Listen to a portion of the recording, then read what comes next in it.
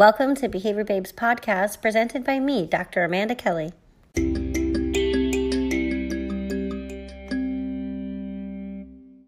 Aloha, joining us today we have Kristen and Erin. Are you there? Yeah, we are. This is Kristen and Erin. Hi, and thanks for joining today. Would you mind, please, by starting and giving an introduction for the listeners? Sure. Go ahead, Kristen. Okay. So this is Kristen. I've been a BCBA for 5 years. One of the co-admins for Confessions of a Behavior Analyst. And what else are you going to say about yourself? What am I? Introductions are so awkward. Introductions are so hard. I'm in a PhD program at the Chicago School of Professional Psychology, PhD in ABA. Got 2 kids, 17 and 9. One's on the spectrum. And so I've got, some unique experiences there that a lot of other behavior analysts can usually relate to. Other than that, yeah, I'm pretty basic. Is it my turn? Okay, cool. All right, so this is Erin. Just so you all know, my pronouns are they and them. So I've been a behavior analyst since 2014. For a while, I worked in autism services and then pivoted out of that, and currently I'm an adjunct faculty member at Capella and then Shenandoah University, which is a small university in Winchester, Virginia. I provide BCBA supervision within the States and then internationally as well. You're co-admin. Co-admin. I'm the other admin, the other part of the Confessions of a Behavior Analyst Facebook group. Thanks for having us. Thanks for joining the call today. And Erin, I just want to mention, I just think it's incredible. We were all laughing at something that you said that was hilarious at ABAI. And you said you're going to text it to me so I won't forget, or I asked you to send it to me. I don't want to forget that. And then through that, when I got your phone number, we found out we had another interesting connection in our past related to West Virginia. I just thought, man, that was so cool. Small world, smaller field. For real. Yeah. We found out we went to the same college, but we were there, I think it was within a year of each other, right? I think so. Yeah, what year were you? So Shepherd University, what year were you there? I can't remember. It was a while ago. Let's see, 2002. Yeah, I was there 2003 to 2004. That's right, because we were so close, and we knew a lot of the same people. Blast from my past. I know, it was so cool. That was one of my favorite, ABAI interactions, I think, was making that, because it's such a small connection. It's awesome. Very small town. For anyone who doesn't know, it was like 1,200 people. There was a 4-way stop, no traffic light. So to find someone in our field, 20 years later who had that connection almost at the same time was just hilarious. It was an incredible moment. So I like that we have that in common. Today, I had asked you to join the call, Erin and Kristen, and had said, talk about something that you're passionate about. And you had mentioned having recently attended an ACT boot camp and had described it as life-changing. So I was hoping maybe we could start there. Sure. Do you want to start, or do you want me to start? That's how we bounce ideas off each other. I know. Go ahead. Yeah, I can start.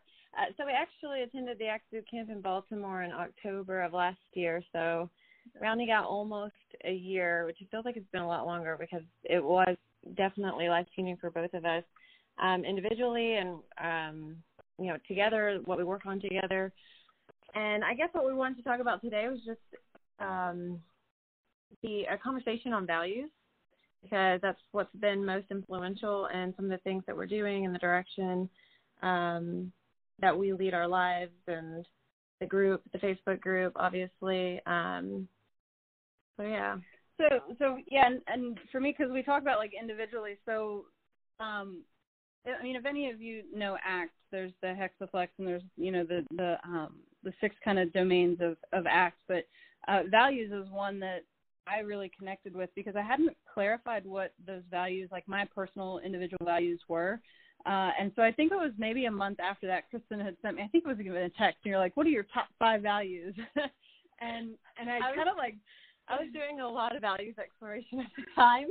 But even coming off of that experience and had been thinking about that like I froze and I was like, I have no idea. Like I couldn't conceptualize all of that. So I think in the moment I started listing off some things, but from that came like this massive, almost like I use concept maps a lot. And so there's these big, like overarching values that I have, and then like little ones that are kind of connected to that, but then they overlap and it's a big mess. But everything that from that point on that I do, and I think you do too, Kristen, is like, it is driven through those values, and it's a process, right? And so everything that we do is moving in the direction of those values, or we attempt to. Right, and one of the key differences between values and goals, which is I'm still pretty goal oriented, but heavily goal oriented before, is that values are a direction, the direction that you want to go, and there's no end point, where a goal is something you can eventually check off. You never reach the end of your value. You're just, every single day you've got these opportunities to make decisions. And so when you're making those decisions, is it in alignment with your values? Is it out of alignment? Maybe it's in conflict with two different values. And just keeping that at the forefront of those decisions. And so what are your top 5 values? Oh, don't do this to me. Come on. I have to get my iPad. You can't rattle them off? No. Some of them. Authenticity, being true to who I am, and representing myself in a way that is... Just ignore it. Okay, representing myself in a way that is honest and authentic. And then learning is obviously a major value. Lifelong learning.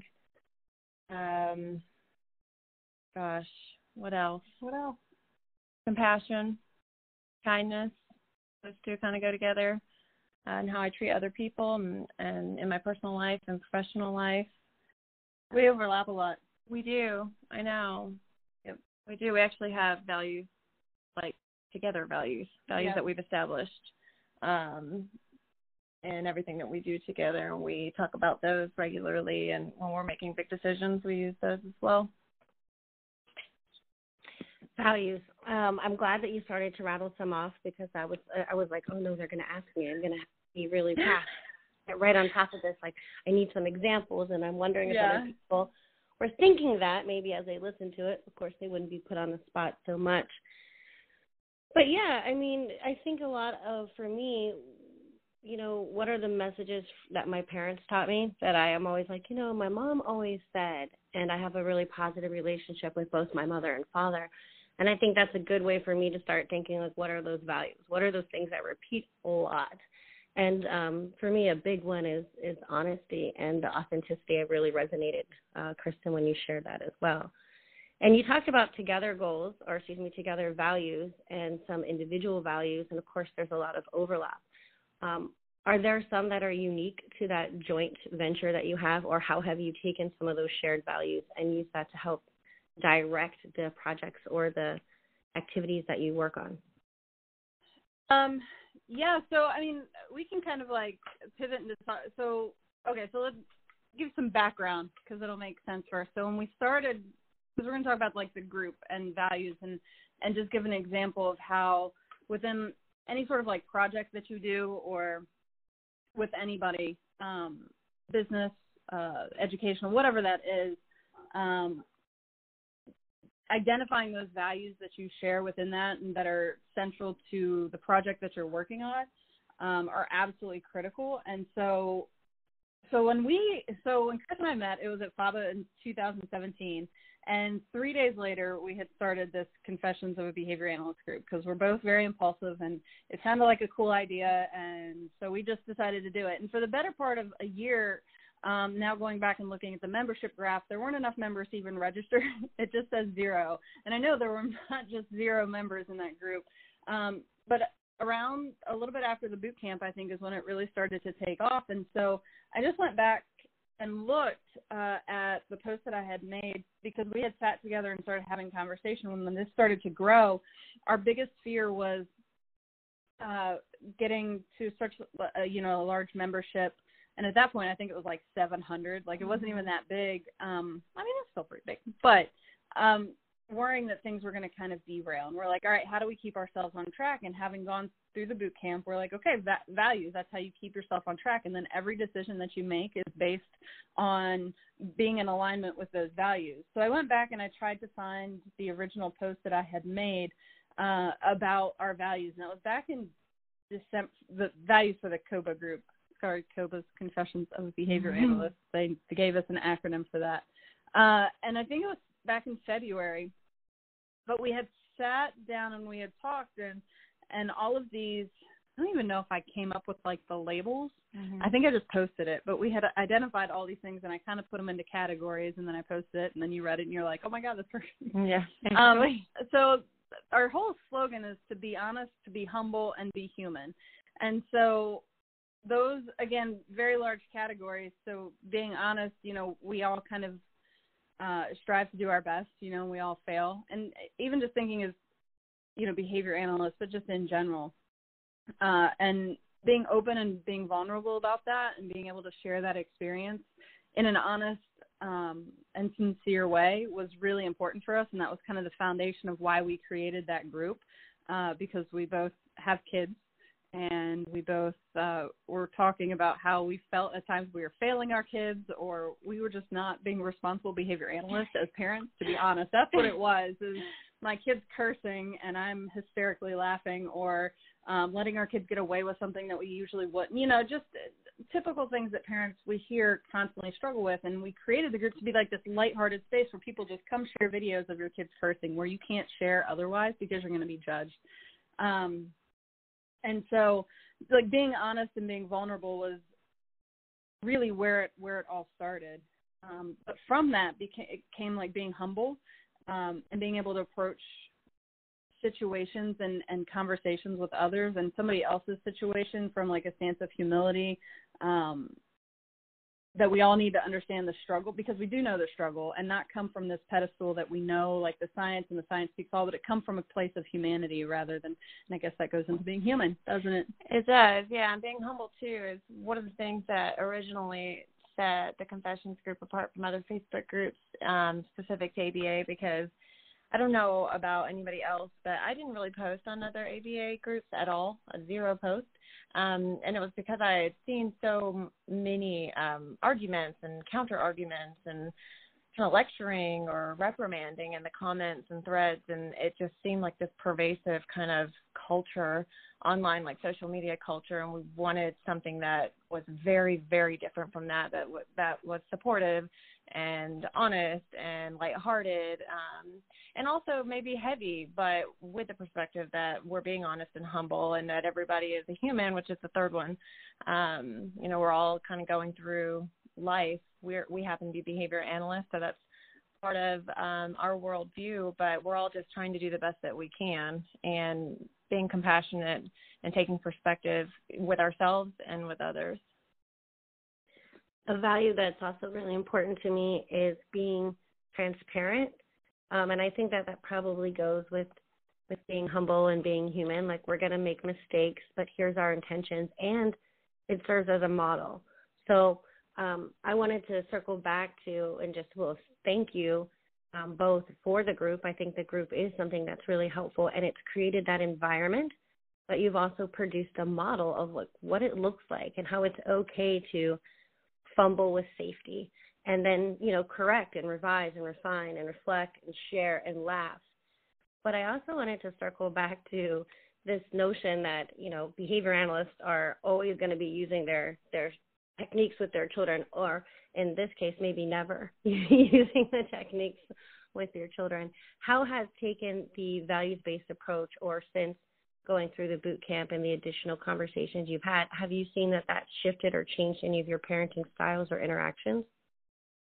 Tremendously. Oh, without a doubt. And I think one of the things that came out of that boot camp was to kind of like, if one of, like you said, compassion is one of your, 5, values, it's being able to reflect that value on yourself and be compassionate with yourself and give yourself the benefit of the doubt sometimes, and be empathetic with yourself for the struggles that we have. We expect behavior analysts to be able to do that with parents, and we need to be able to do that with ourselves too.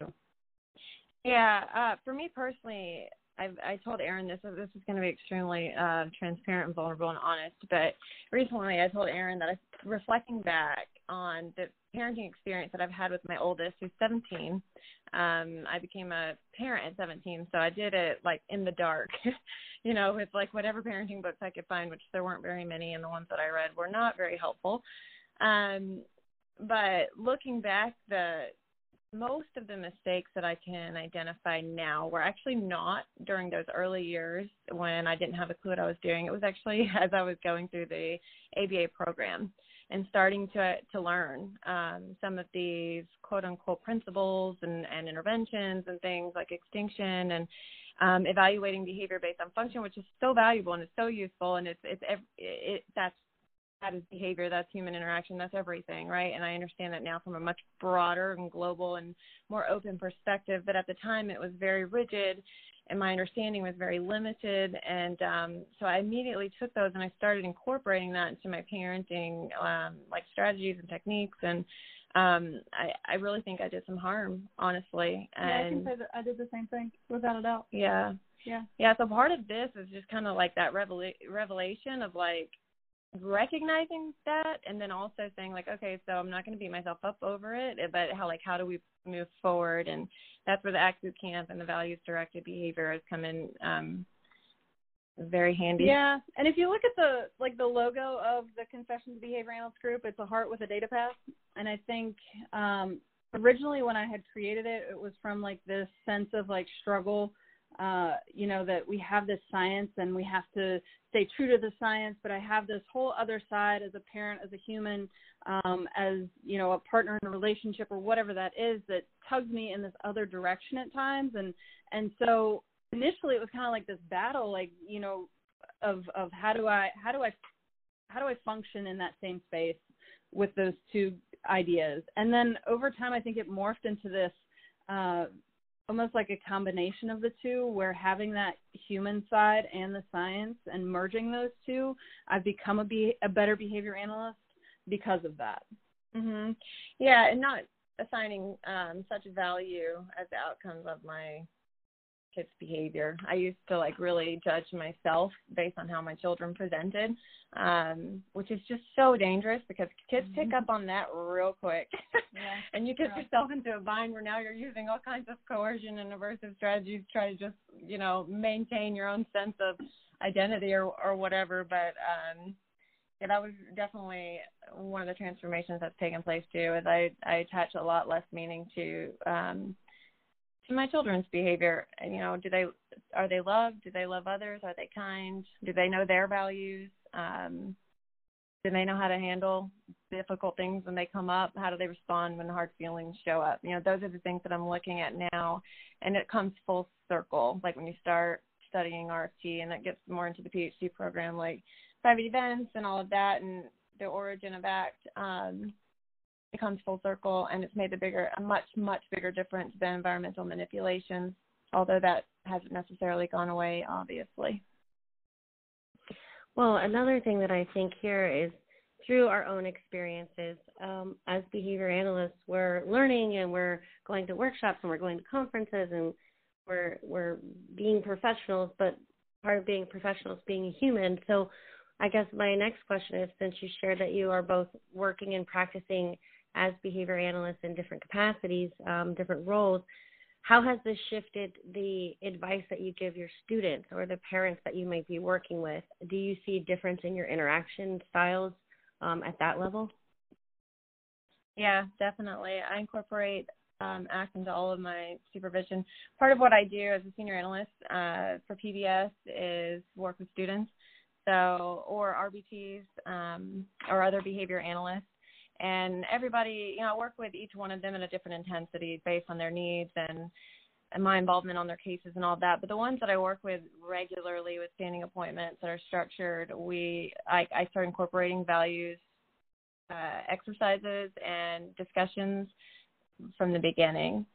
So it's definitely influenced the way that I supervise, but it's also influenced the way that I talk to parents and how I use language whenever I'm, engaging with parents, whether that's direct parent coaching or just having a discussion about progress or whatnot. And I do the same thing with supervisees and students, whether it's undergrad students or graduate students. It's typically I have them doing some values-based work, very early on, especially supervisees. But I think for me, the conversation, especially for providing BCBA supervision, it's not like, obviously we're focusing on the task list and making sure we're mastering skills and learning principles and things like that, but it's taking into a larger consideration like ethical considerations or just humanity in general, whether it's cultural competencies and things like that, to make a more well-rounded behavior analyst at the end of the process, I think.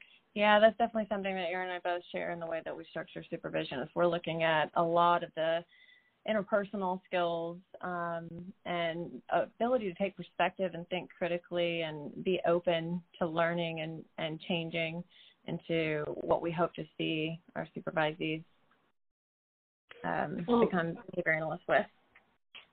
So much of what we do, I think, as behavior analysts, and especially in the role of teaching, is to try to help establish formulas, right? Like, situation isn't going to be black and white, usually, especially if we're talking about ethics. But does it align with your values? Is it consistent with what we, wrote up as our treatment plan? Is it something that we can reflect and refine? So there are some really great ways in which that reflection, I think, can, of course, make us better behavior analysts and hopefully even more compassionate people. You did mention culture, and I know that we look at now there's a lot of different things when we say culture. I live in Hawaii. I think of lots of different things, maybe than in West Virginia. But there's a lot of cultural and other diversity that we encounter by being human and by being behavior analysts. And how does that intersect for you, or how has that played a role in the group and talking with other people? Like, how I feel like you have been able to reach so many people with so many different backgrounds, and I'm just sort of curious how you did it. So Kristen and I, we provide trainings on gender diversity and inclusion and affirmation to workplaces. We've done CEU events on it. But the first thing that we always talk about when we provide those trainings is the concept of cultural humility, and it's approaching any situation, any human interaction, anything from this idea that you don't understand someone else's experience. So you're entering a relationship with a learner perspective, that you're there to learn from them and to listen rather than to put your perspective of life onto them. And so when I am reading posts in the group, or if I'm providing supervision to somebody, in like an Asian culture or the Middle East or something like that, and before I'm providing recommendations, I'm saying, okay, tell me how this works in your country, or within your family, or with, whatever that looks like. And then, within the group too, taking that into consideration and not just blanket applying opinion, but maybe asking questions to gain clarification, for just learning. I mean, I think far too often we talk to just speak rather than to listen, and we enter conversations not to learn, Yeah, and Erin and I are very passionate about gender diversity, so that's a very specific area that we focus on. My oldest is transgender. Do you mind? Yeah, and I that's how I identified too. Transgender, non-binary. So yeah, I mean, I'm coming from the very personal experience, and wanting to kind of change a lot of things, society's language around a very binary system that we have that's not inclusive, in workplaces and just environments in general. And then you, Kristen, are coming from a parent and ally. We use the term accomplice too, because accomplice is being like action oriented, but an accomplice in that and helping promote that change as well too. So I don't know if you want to speak to that. Yeah, that, and just highlighting one of my big focus areas has been just highlighting how little is known, and part of that's just been the learning process for me, and the discovery of so many things that I was completely unaware of because of my privilege, and the fact that there are a lot of things that I haven't had to think about at all. And so trying to highlight that and how it influences and create some visibility and some space for diversity. Creating this space, I think, is really incredible and essential, and setting the tone, being a part of it, being a model is really helpful. So I really do appreciate you both speaking to that. And I know I'm putting you on the spot. It's like, and how did you do these things? Sometimes people ask me and I say, I just got started, right? Like sometimes you just do something and then you reflect and revise and refine and hopefully move forward. Well, I wanted to take the opportunity before we end our discussion today. You both have talked to me about going to different workshops, different trainings, and traveling together. It seems like you've formulated a friendship outside of this, just professional connection and the shared values. Can you talk to us about some of the cool places you've been, or maybe some of the other events that you've attended? Yeah, so we actually just got back from Philadelphia. How many days was it? 3 days? 3. It was a it's called the Trans Wellness Conference, but it was all framed around transgender wellness. And so there were it's free to the community. So there was a professional side of the track that you'd have to pay for, which gave CEUs to like medical professionals or like people in like the legal field or counselors or things like that. But then there was this whole community side that we went and we learned so much about in terms of like, for me, it was like airport safety and security and knowing your rights. And because for me, like airports are a very unsafe place. And so just learning how to change documentation or things that you can do to protect yourself within like the airports, or learning about research that's being conducted that a lot of people don't know about and being able to help kind of disseminate that. But then also going and making connections and telling people I'm a behavior analyst. This is what I do. This is I've, worked with kids with autism for quite some time. And now we're pivoting into, this, or, I am, and how can we support with our science and evidence-based, single subject design research, all this stuff to provide more inclusive and affirming environments. And so that's the only one kind of outside of behavior analysis that we've done. We've got another one that we're going to go to in October. We're going to FABA in September. Yeah. And so we're giving 2 presentations there, one on gender diversity, a full 50-minute presentation together on gender diversity, inclusion, and affirmation. And then if you all are coming, go to the Ignite. Is it Ignite Night? Is that what it is? And we're literally giving a 5-minute, fast-paced presentation on being honest, being humble, and being human. We're going to play a fun game, and it's going to be a blast. But other than that, I mean, we're always looking for ways to, just disseminate, I think, and to make connections.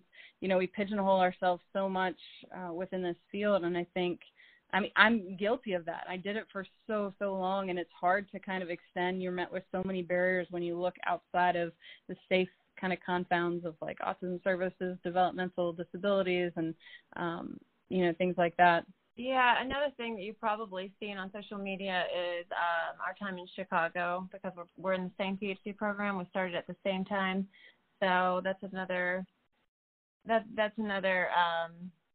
city that we go to every year. And then, of course, we try to make the most out of the conferences, ABA conferences, and the COBA group is just great because we're able to set up little meetups, and we had a tattoo day where we all got tattoos together, and so there's a lot of fun happening as far as social media goes and the pictures that we put out there. I would say as far as like fringe groups go, like we're probably like a little bit out there. Yeah, like there are a bunch of us that have matching or very similar tattoos, and we had like a meetup, and people are going and getting tattoos with the slogan "Be honest, be humble, be human" on their on their own, or like the Confessions logo or whatever that looks like. They're painting it on their walls and in their their agencies and clinics, and it's very, you want to talk about humbling, like that is a very humbling experience to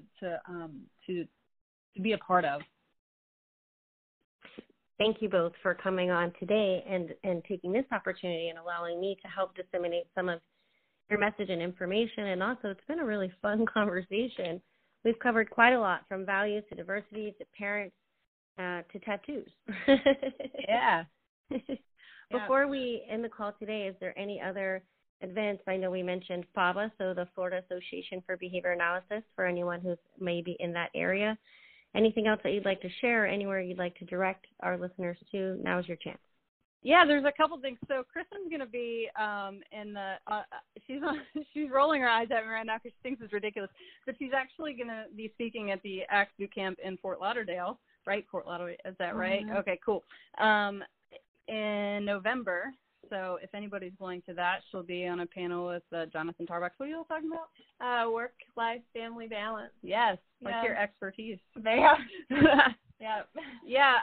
And then if anybody's interested in like gender diversity trainings for like their workplace or resources or just general questions, please reach out to us. And, and then just on, for me, like supervision is a big thing. So if there's any like, BC ABAs or non-behavior people who are looking to, get their certification to reach out and just inquire about supervision and what that looks like, just from like being a, honest, humble human. Yeah, Erin offers a different supervisory experience. And, if anybody is interested in receiving supervision from that perspective and learning how to engage in this field and take your values with you everywhere you go, including your work as a behavior analyst, then that's definitely something that they do.